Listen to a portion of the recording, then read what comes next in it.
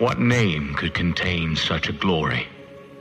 In the cool breezes of Eden, wrought from the infant earth, one arose, the voice of his creator speaking his identity to life. Adam, man.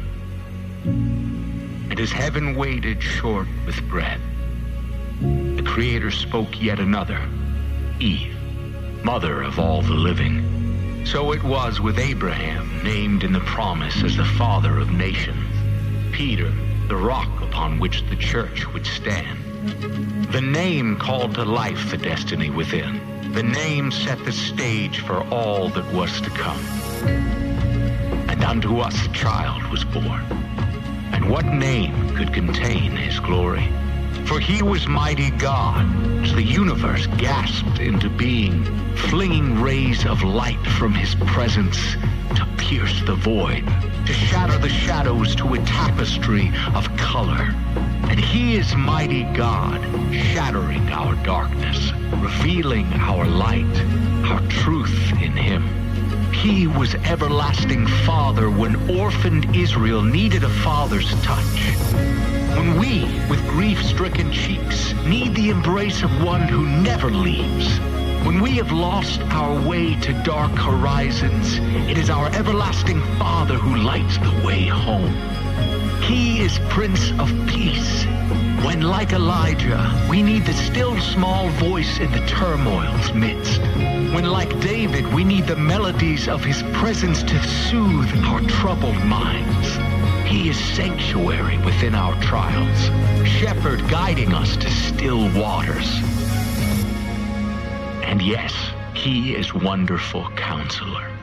God who gives counsel in the chaos, crafting disorder into calm and failure into beauty. He is a voice for the voiceless. He is dignity for the stateless soul. It is he who raised up a lowly shepherd to become a king. He who took the fishermen of Galilee and made them leaders of history.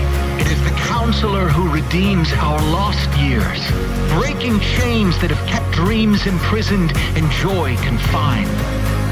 The name reaches across eternity, exclaimed by the splendors of galaxies, sung by the passions of angels, roared in heaven's fervor, exalted in creation's unfettered rejoicing. What name could contain him? What title? What soul renowned? For this is our wonderful counselor. This is our mighty God. This is our everlasting Father, our Prince of Peace. What name could contain Emmanuel, God with us, Yahweh, the great I am? What name could contain the Word of life, the light of the world, the King of kings, the Lord of all? We bow to the name that holds every other in its matchless worth.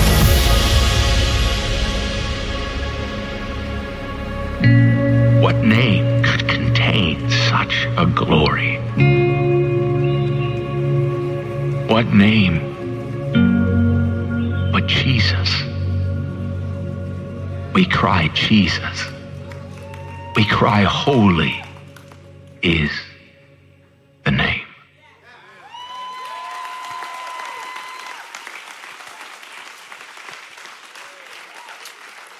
Amen. Amen. Well, if that doesn't put you in the mood for Christmas, I don't know what will. Wow. Man, ain't God good?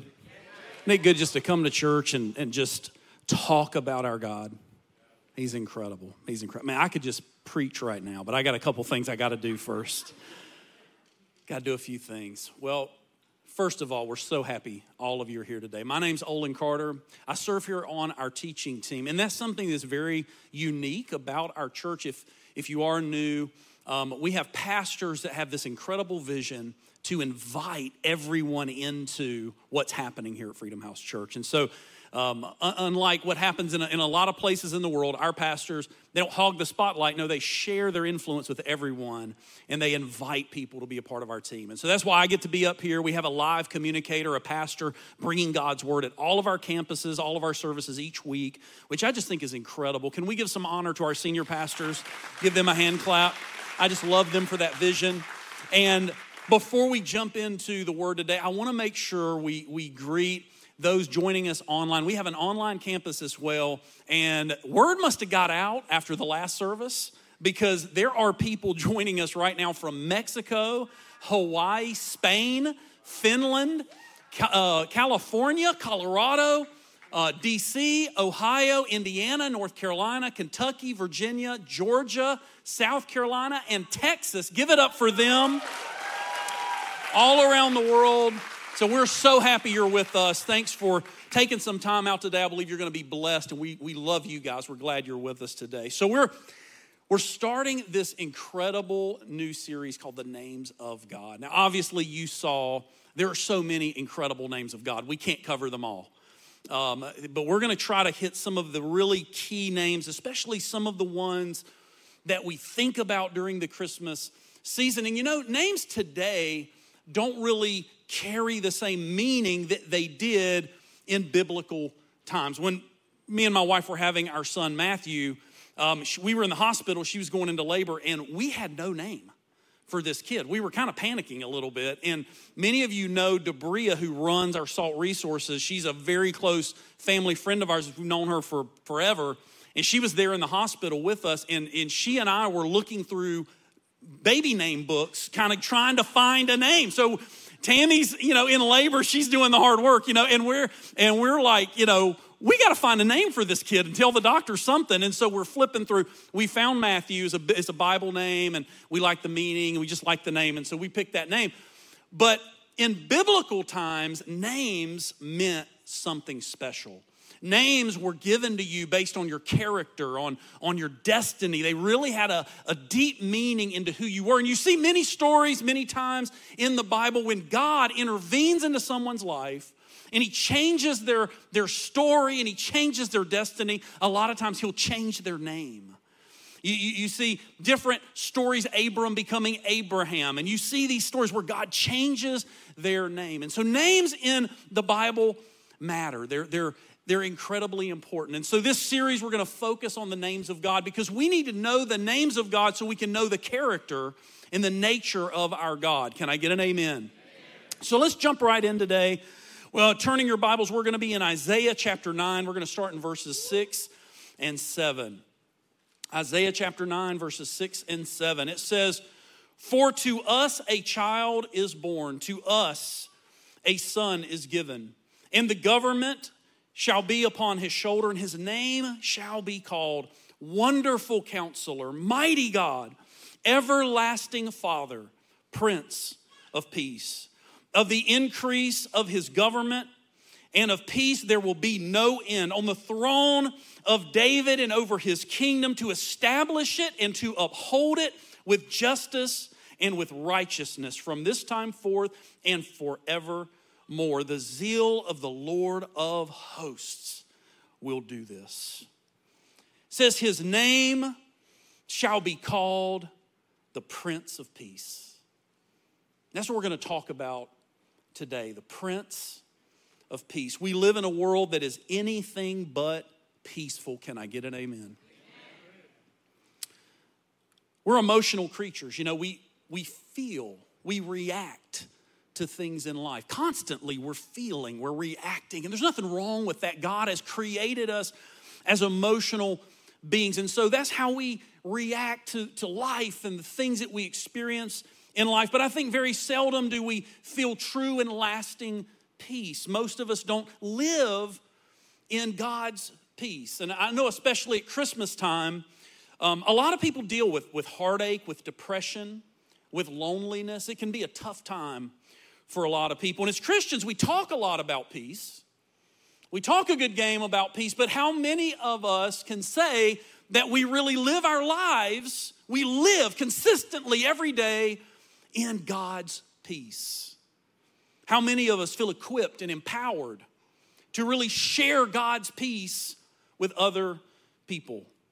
I'm going to make two bold statements today, and then we're going to spend some time in Isaiah breaking down these prophetic words, this passage of Scripture that tells us about Jesus, tells us about the coming King, tells us about the Prince of Peace. The first statement I want to make to you today is that peace is an essential characteristic of God's kingdom. It's essential. You can't have God's kingdom and not have peace. You can't separate out peace from the salvation found through Jesus Christ. In Scripture and throughout most of church history, peace is thought of and it's spoken of as nearly synonymous, nearly the same thing as messianic salvation. And so when there's prophecies of the Messiah, this chosen one is coming who will establish his kingdom, who will take the throne of David, it's described as a kingdom of peace. Peace is essential. It's an essential characteristic of God's kingdom. Peace is an unmistakable sign of true faith in Jesus. It is the one word that characterizes what the life of the Christian should be like. I believe as Christians we're called to love. Love is what we do, but peace is meant to be what we experience. Love is what we do, but peace is what we experience. And it is what should display the experience of following Jesus to the world. You can't explain it when you see someone that lives with peace. It turns people's heads. It drops their jaws. They don't know how to explain it. They don't know how to understand it. It draws people in because when they see true peace, they know, man, that's just something I don't have in my life. So peace is an essential characteristic of God's kingdom. The second statement I want to make, and then we're going to jump into the Scriptures here, is that peace is always available to a child of God. Peace is always available to a child of God.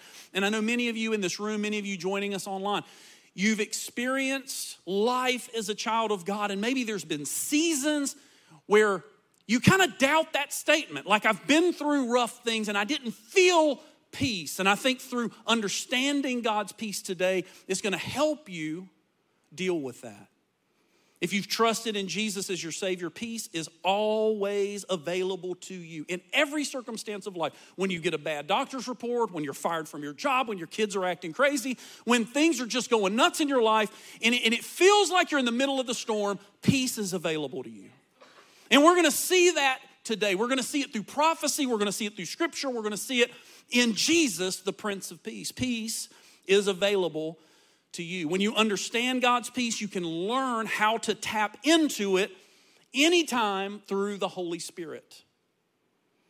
What I want us to do today is not just read verses 6 and 7. We read those verses. Those are the classic Christmas verses. We always read those verses, unto us a child is given. But I don't think we really understand the weight of those verses and what the Prince of Peace can really mean unless we read the verses before and we really understand what's happening. And so we're going to go back, Isaiah chapter 9. If you still have your Bibles out, just turn back to verse 1. We're going to start in the beginning of the chapter, and we're going to read through these verses and understand what Isaiah is talking about and who he's talking to and why this is so powerful. He says in verse 1, "But there will be no gloom for her who was in anguish. In the former time, he brought into contempt the land of Zebulun and the land of Naphtali. But in the later time, he has made glorious the way of the sea, the land beyond the Jordan, Galilee of the nations." Underline that, circle that. That's important. We're going to come back to it. Galilee of the nations. It says, "The people who walked in darkness have seen a great light. Those who dwelt in a land of deep darkness, on them has light shone." This is the beginning of this chapter of hope. It's a chapter of hope. We're talking about the mighty God, the Prince of Peace, the coming Messiah. This is a chapter of hope. But what we see here in verse 1 is actually a transition in the prophet Isaiah's message to us. You see, in the Old Testament, priests represented the people to God. And so the people, when they sinned, they had to bring their offerings, and they would come to the temple, and they would bring it to the priest, because the people couldn't go before God because he's a holy God, and they were an unholy people. And so they would come to the priest, and the priest would represent the people to God. But prophets were different. The priest represented people to God, but the prophet represented God to the people. The prophet spoke for God to his people. And prophets always had a twofold message. When you read Jeremiah, when you read Isaiah, when you read all these prophets, they always had a twofold message. One was judgment. You better repent, you better turn, God, his judgment is coming. But two was a message of hope. So they had a message of judgment, but they also carried a message of hope. And Isaiah has been warning God's people about coming judgment.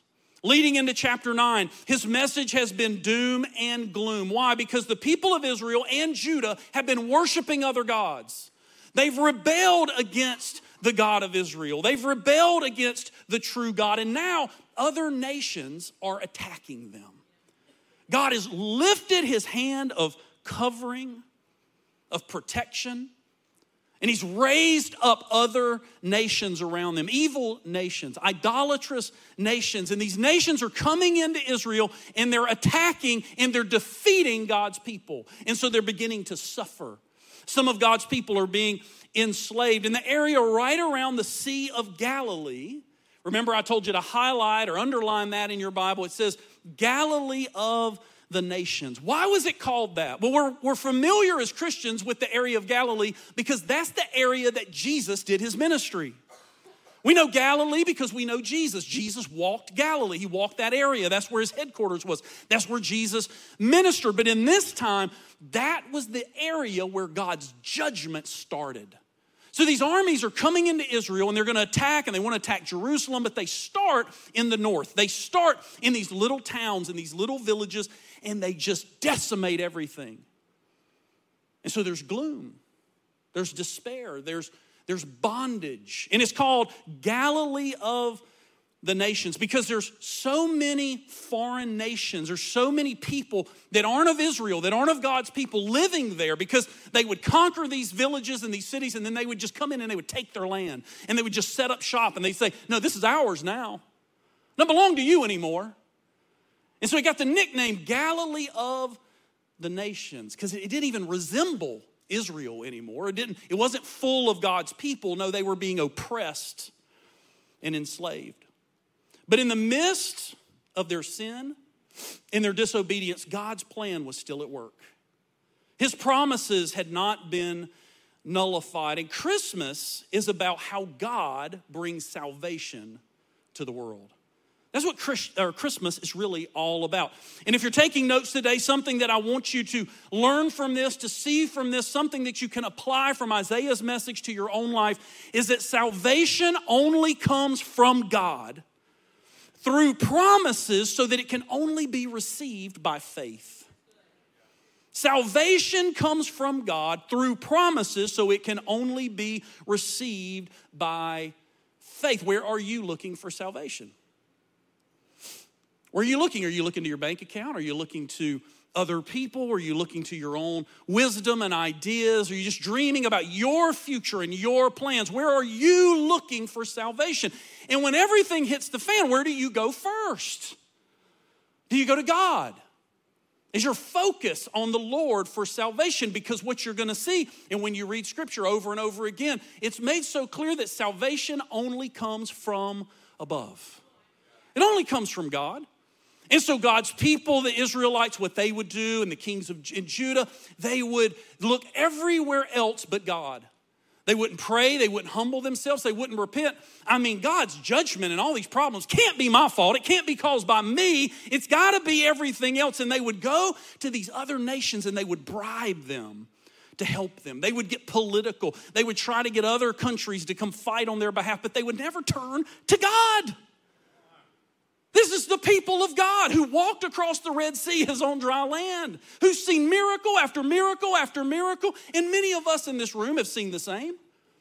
We've seen God deliver us. We've seen God change us. We've seen God do amazing things. But when we need salvation, where do we look?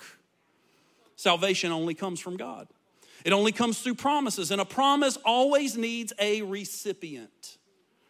If you make a promise, you have to make it to someone, right? You have to make a promise to someone. And so God, originally, he made a promise. He started with a man that would believe. This man's name was Abraham. So God started with a man, Abraham, who became a nation, Israel, who had a king, David. And God promised to Abraham that through his seed, Jesus, all the nations of the world would be blessed. Through your seed, Abraham, I'm going to bless everybody. I'm going to bless all the nations of the world, even the idolatrous nations, the wicked nations. I'm going to bless the world through your seed. And God promised David, their king, that through his royal line, he would raise up another king, Jesus, to sit on the throne forever. So through your seed, I'm going to bless all people. And through your royal line, I'm going to bring a king who's going to rule, who's going to bring justice and peace.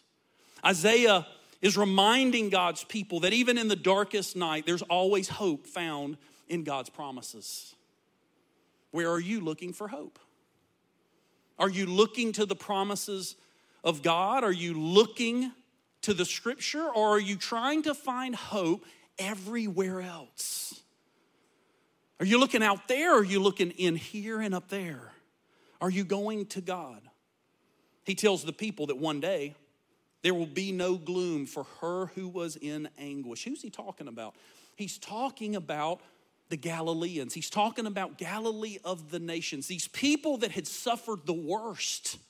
When judgment came, they were the first hit. They were the worst hit. He was talking about them, the area being oppressed so harshly during this time. God says he will make this place glorious because of Jesus, the Prince of Peace. He will come, and the people who have walked in darkness will see a great light. Those who suffered most, God says, man, I have a special blessing for you. And how many of us have felt like Galilee of the nations? Maybe some of you in here, you've always been the afterthought, the next up. You've never been the one that mattered, the one in the spotlight, the one that was important. Maybe your whole life you've had to go through, you feel like you've gone through more than others. We know people, everybody goes through stuff, right? But some of us go through a lot. Some of us feel like, man, I think God is picking on me. Like, why did his judgment have to start in Galilee? I mean, you know, they had to think, man, why not Jerusalem? I mean, that's where the king is. He's calling all the shots.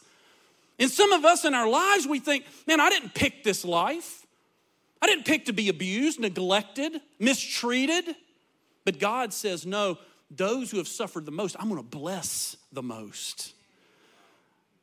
I'm going to bless the most. He's bringing hope. Isaiah chapter 9, verse 3, he says, you have multiplied the nation. He's speaking about Jesus. You have increased its joy, speaking about Jesus. They rejoice before you as with joy at the harvest, as they are glad when they divide the spoils like after a battle. He says in verse 4, for the yoke of his burden and the staff for his shoulder and the rod of his oppressor, you have broken as on the day of Midian.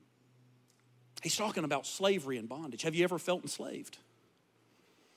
You ever felt trapped in a cycle in your life? Maybe a habit you can't break, a sin you can't break. You feel enslaved in something. And what he's telling his people then, but he's really prophesying about Jesus coming one day, is he's saying, I'm going to take all that slavery and all that bondage and I'm going to break it.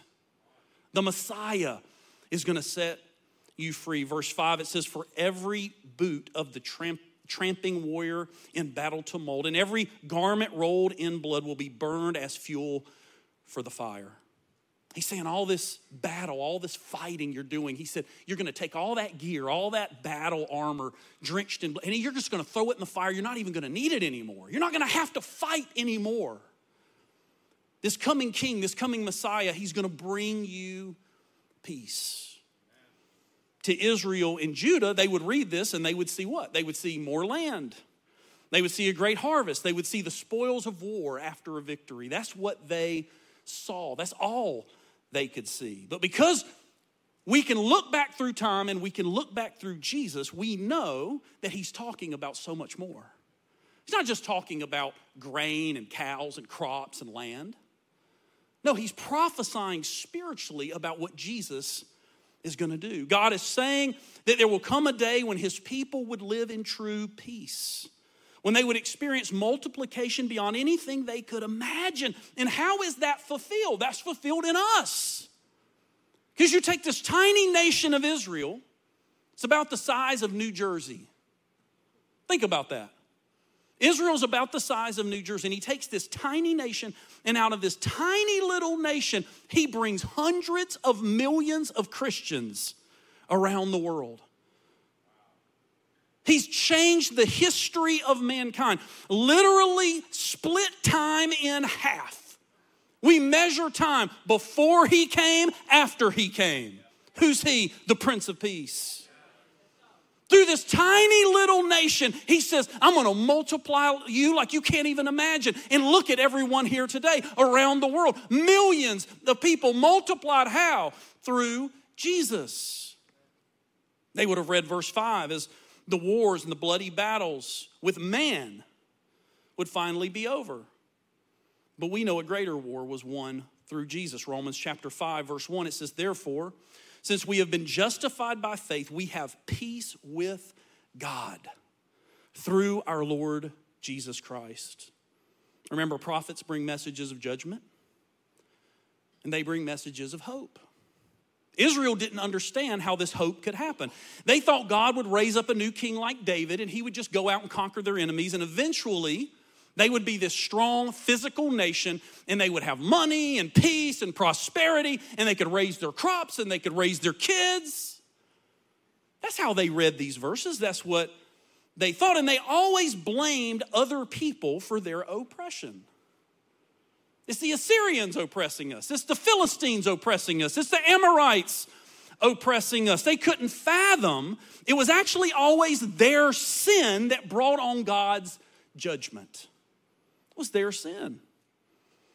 There's two major errors with the way Israel's selfish attitude looks at things. Number one, God promised that he was going to bless all nations. It wasn't about them. And sometimes as Christians, we get so frustrated with God because we just want God to bless us. Israel just wanted God to bless them. God, we want to have our cattle, and we want to have our harvest, and we want to have our resources, and we want to be safe, and we want to be victorious, and gold and silver. God, we just want you to bless us. But God says, no. The point was never just to bless you. You're going to be blessed, but it's not what I'm going to do to you. It's what I'm going to do through you.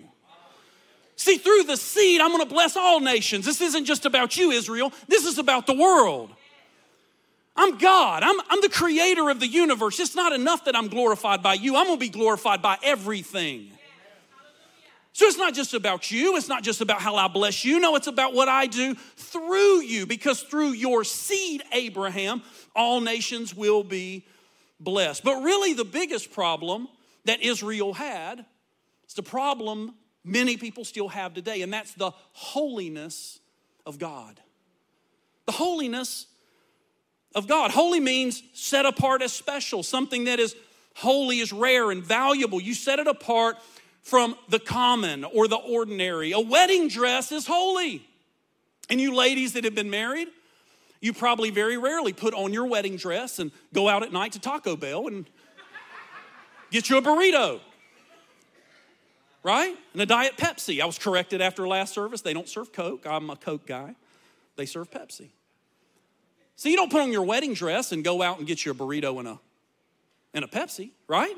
No, because your wedding dress is special. It's holy. It's set apart. It's for a certain purpose. It's to be used on a certain day. It's holy. The Bible is called what? The Holy Bible. Why? Because it's not like other books. We know the Bible is special. It's not just like other books. You don't just put it in the bookcase and just treat it like other books. No, it's the Holy Bible. It's the special book. It's the book. It's holy. It's reserved for a special purpose. And I heard this the other day kind of made a lot of sense to me. I never thought about this before, but you know, when you go to a hospital and you're going to have surgery, the surgeon inspects the utensils, the tools he's going to use, right? And so when he takes the scalpel, he looks at the scalpel and he examines the scalpel to make sure there's no defects in the scalpel. If the scalpel's dirty, he's not going to use the scalpel. If it's chipped, he's not going to use the scalpel. And it really doesn't matter if it's a little defective or a lot defective, right? If a doctor's about to cut you open, you don't want him to use a scalpel that's a little defective. It's either holy or it's unholy. It's either right or it's not. It doesn't matter if it's a little dirty. You don't want him to use the scalpel he used on the last guy on you. Can I get an amen? That scalpel's not holy. No. Getting another doctor. I want a holy scalpel. I want a special scalpel. I want one that's just for me. I want him to inspect it. I want it to be clean. I don't want any chips in the blade. I want it to be perfect. I want it to be holy. And all holiness is simply a reflection of the ultimate holiness of God. A wedding dress is a little holy. It's just a tiny thing that reflects the true holiness of God. That uniqueness, that true holiness, that absolute holiness can only be found in one. Jesus. God, he is set apart. There's no one like him. He not only doesn't have sin, the Bible says he can't even look at sin. He is so holy, he can't look at sin. When Moses was talking to God and he says, God, I just want to see your face. God looked at Moses, he said, I can't do that. If you saw me, you'd die. He said, I'm going to hide you in a cleft of the rock and I'll walk by you so that you can see me from behind, because no man can look on my face and live. That's how holy our God is. He's not a little bit holy, he's totally holy. He's set apart. There is no darkness in him at all. And so how can we have peace with a God like that? Because if you're like me, if I'm the scalpel, I'm not a little defective. I'm a lot defective. My blade is chipped all over the place. I am dirty with sin. I've made mistakes in my life. If I'm the scalpel, I am not fit for use. I'm not okay. And one of the biggest problems with Israel, and probably the biggest problem with people today, is that we don't realize we're defective. We don't understand our unholiness, and we can't understand God's ultimate holiness. But when you see God, everything changes. See, Isaiah saw God when he got his message, Isaiah chapter 6, verse 5. And I said, woe is me, for I am lost. For I am a man of unclean lips, and I dwell in the midst of a people of unclean lips. For my eyes have seen the King, the Lord of hosts. When you experience God, when you see God, the true God of Scripture, there's only one reaction, there's only one reply. It's not yay, it's whoa. Woe is me, because I am unclean. I am unholy, and he is so holy. He is just light. There is no darkness in him. How can I stand in his presence? How can we possibly have peace with such a holy God? All through Isaiah, he is warning the people, repent, repent, judgment is coming. But God makes it clear to Isaiah, they won't. What a discouraging ministry Isaiah had. He sees God. God says, you're going to be my voice, and I'm going to give you this message. You're going to speak it to my people. And Isaiah had to get kind of psyched out. Like, yes, like I'm going to be the guy. They're going to repent, God. They're going to turn back to you. And God says, nope. They're just going to rebel, and everything you say is just going to harden their heart against me. He says, not how it's going to work out, Isaiah. Even God's holy people will continue to sin and turn away from their God. Isaiah's message will simply harden their hearts. And this isn't the world at large we're talking about, doing unspeakable things, sinful things. This is God's own people that he had delivered and blessed and nurtured like a parent does a child. the one that he had set free from bondage in Egypt, the one that he had taken into the promised land. I mean, this is God's people, and God says, nope, they're not going to repent. They're not going to get right. They're not going to stay right. They're not going to serve me. Time and time again, we see his people fall into rebellion and sin. I don't know about you, but that's kind of how I feel about my life. As much as I've tried, still fall short. Still fall short. Even though I grew up in church, even though I had a mom who made sure I was in church, still messed it up. Even though I've had every advantage in the world, I've still screwed it all up. My heart still seeks after what's wrong. I didn't seek after God. He had to come find me, man. He had to grab hold of me. I mean, my heart is desperately wicked without Jesus. I know what's in here. I'm not a little bit of a sinner. Like Paul, I'm the chief of sinners. I know what God had to work with. I know how holy he is through his word, and I know how unholy I am. And so when I read these passages of scripture, the message of judgment makes sense. The judgment makes sense to me. It fits with my brain. I'm like, God judges the sin. Got it. That makes sense. We deserve the judgment. Israel deserved the judgment. That all makes sense. But how? The part of the message that doesn't make sense to me is how could there be hope? The judgment I get, but what about the hope? How is there hope? How can there be hope for a people that are so defective and sinful? Well, Isaiah tells us in verse 6, there is hope, for to us a child is born. There is hope, for to us a son is given. And the government shall be on his shoulder, not on our shoulders. The government's messed up. It's okay, because the government for the future, for eternity, for heaven, that government is going to be on his shoulders. It's not going to be on my shoulders. It's not going to be on your shoulders. The world's messed up. It's okay. It's going to be on his shoulders. And his name shall be called Wonderful Counselor, Mighty God, Everlasting Father, Prince of Peace. How can there be peace? Because God sent the Prince.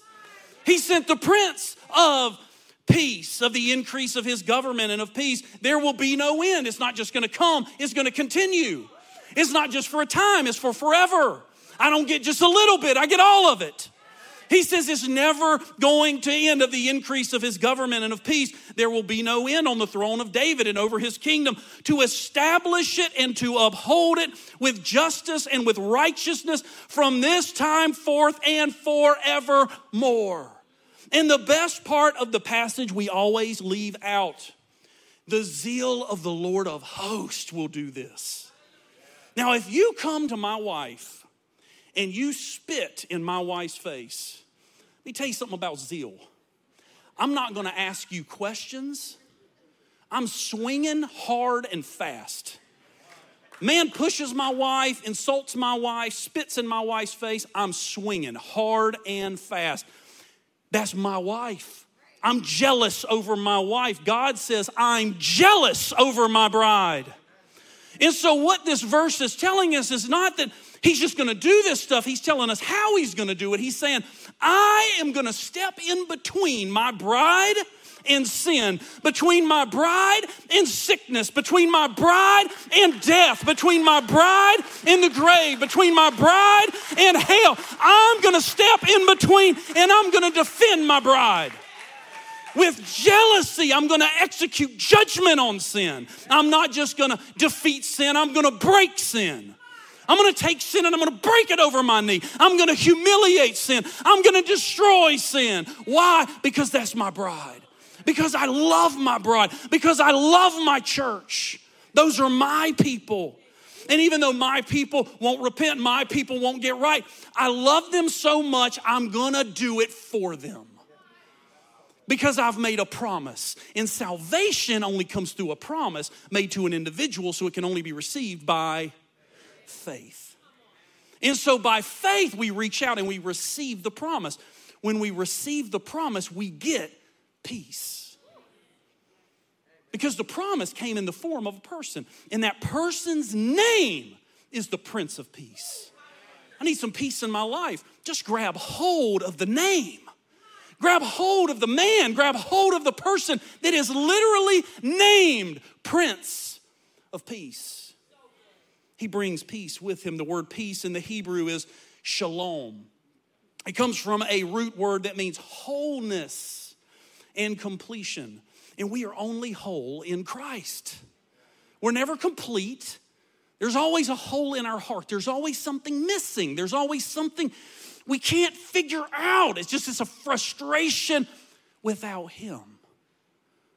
Because we're a puzzle made to miss one piece, and that piece is Jesus. We're always trying to fit that hole with other things, but they don't fit. Peace didn't just mean no hostility. It didn't just mean an ending to a war or a battle. It meant the state of prosperity and blessing from God. When an Israelite talked about their word peace, shalom, it meant a wholeness of health and prosperity and peace. It meant everything is aligned. It's good with you because you're good with the Father. It meant his blessing is on you. And one messianic rabbi described it like this. I love this. He said, peace is nothing missing, nothing broken. Peace is nothing missing, nothing broken. This whole prophetic passage in Isaiah about the Messiah and his kingdom is a prophecy of shalom. It's a prophecy of peace. It's the foretelling of the coming of peace. It is a prophecy of nothing missing and nothing broken. That's the life that God has for you and for me, a life of nothing missing and nothing broken. And so you can see peace is an essential characteristic of God's kingdom. You can't separate God's kingdom. You can't separate being a Christian, a follower of Christ, from peace.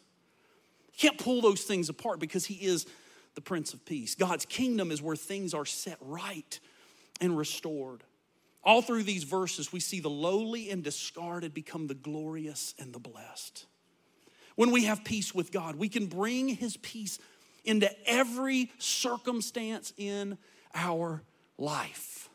We bring peace with us because peace is a person. We are commanded to seek peace. 1 Peter 3 verses 10 and 11, it says, for whoever desires to love life and see good days, let him keep his tongue from evil and his lips from speaking deceit. Let him turn away from evil and do good. Let him seek peace and pursue it.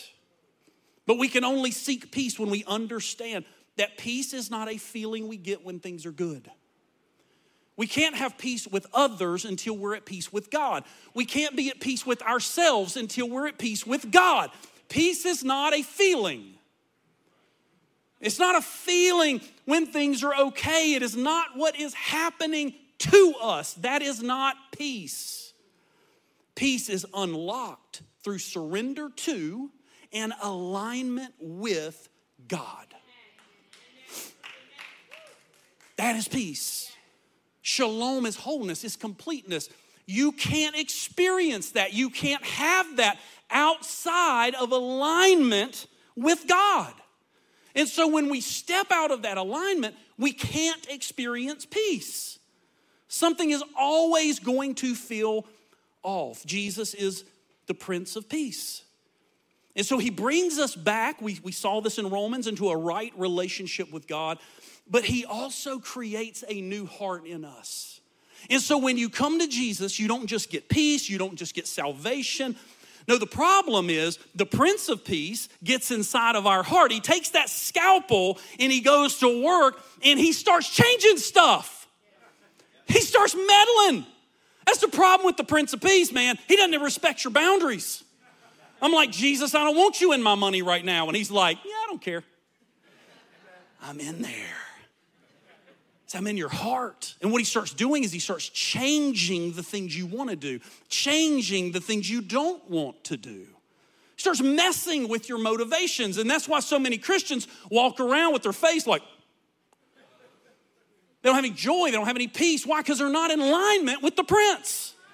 They're out of alignment with Jesus. We're no longer spiritually dead. So just like our flesh has desires, I said it many times. You get saved. Hey, 5 minutes before you get saved, you like cheeseburgers. 5 minutes after you get saved, you're still going to like cheeseburgers.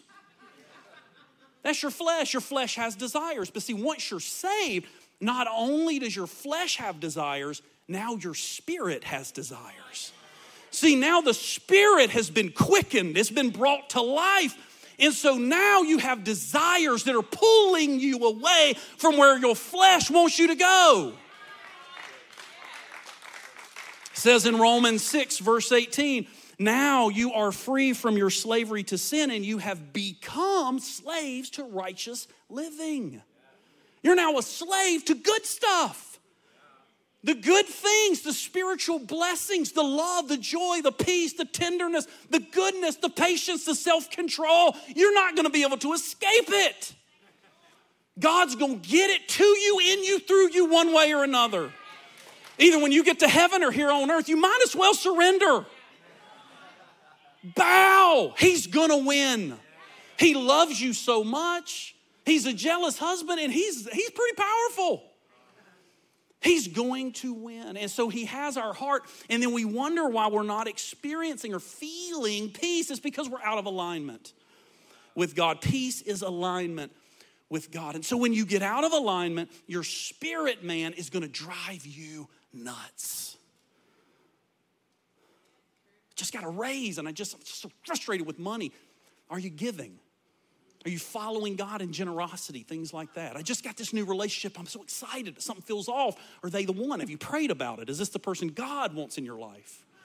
See, we get out of alignment and we wonder why I have no peace. The peace, the Bible says, is the umpire. It makes the call in my life. Should I go left? Should I go right? I've got to follow the peace. When I follow the peace, I'll experience the peace. You'll feel sick inside. You feel like something's missing. Something's broken. That isn't God condemning you. That's the Holy Spirit bringing you back into alignment with God, because he is peace and he wants you to experience peace. The second statement I said, and we're going to close with this today, peace is always, always, always available to the child of God. It's always available to you. You don't know what I'm going through, peace is available. You don't know what I'm going through in my life right now. The Prince of Peace died on the cross for what you're going through right now. The Prince of Peace came and he suffered so that he could be a high priest acquainted with our sufferings, it says in Hebrews. He is a high priest, that he is not high and lofty and he can't identify with you. No, you don't know what I'm going through. No, Jesus knows what you're going through. He's the Prince of Peace. And so peace is always available to a child of God. Romans 8 verse 6, it says, so letting your sinful nature control your mind leads to what? Death. But letting the Spirit control. Listen, when you let the Spirit control your mind, what does it lead to? It says it leads to life and peace. You experience peace. I ask y'all to just bow your heads for just a moment. I just want to say a few things. I just want you to listen, focus to this, and then we're going to pray. Peace is not the absence of pain and suffering. It is reliance on the wonderful Counselor. Peace is not the absence of trouble. It is confidence in our mighty God. Peace is not the absence of fear and of doubt. It is reassurance from the everlasting Father. Peace is not the absence of conflict. It is surrender to the Prince of Peace. Peace is found in one name, one man, one Savior. You can search the whole world for it and you'll never find it.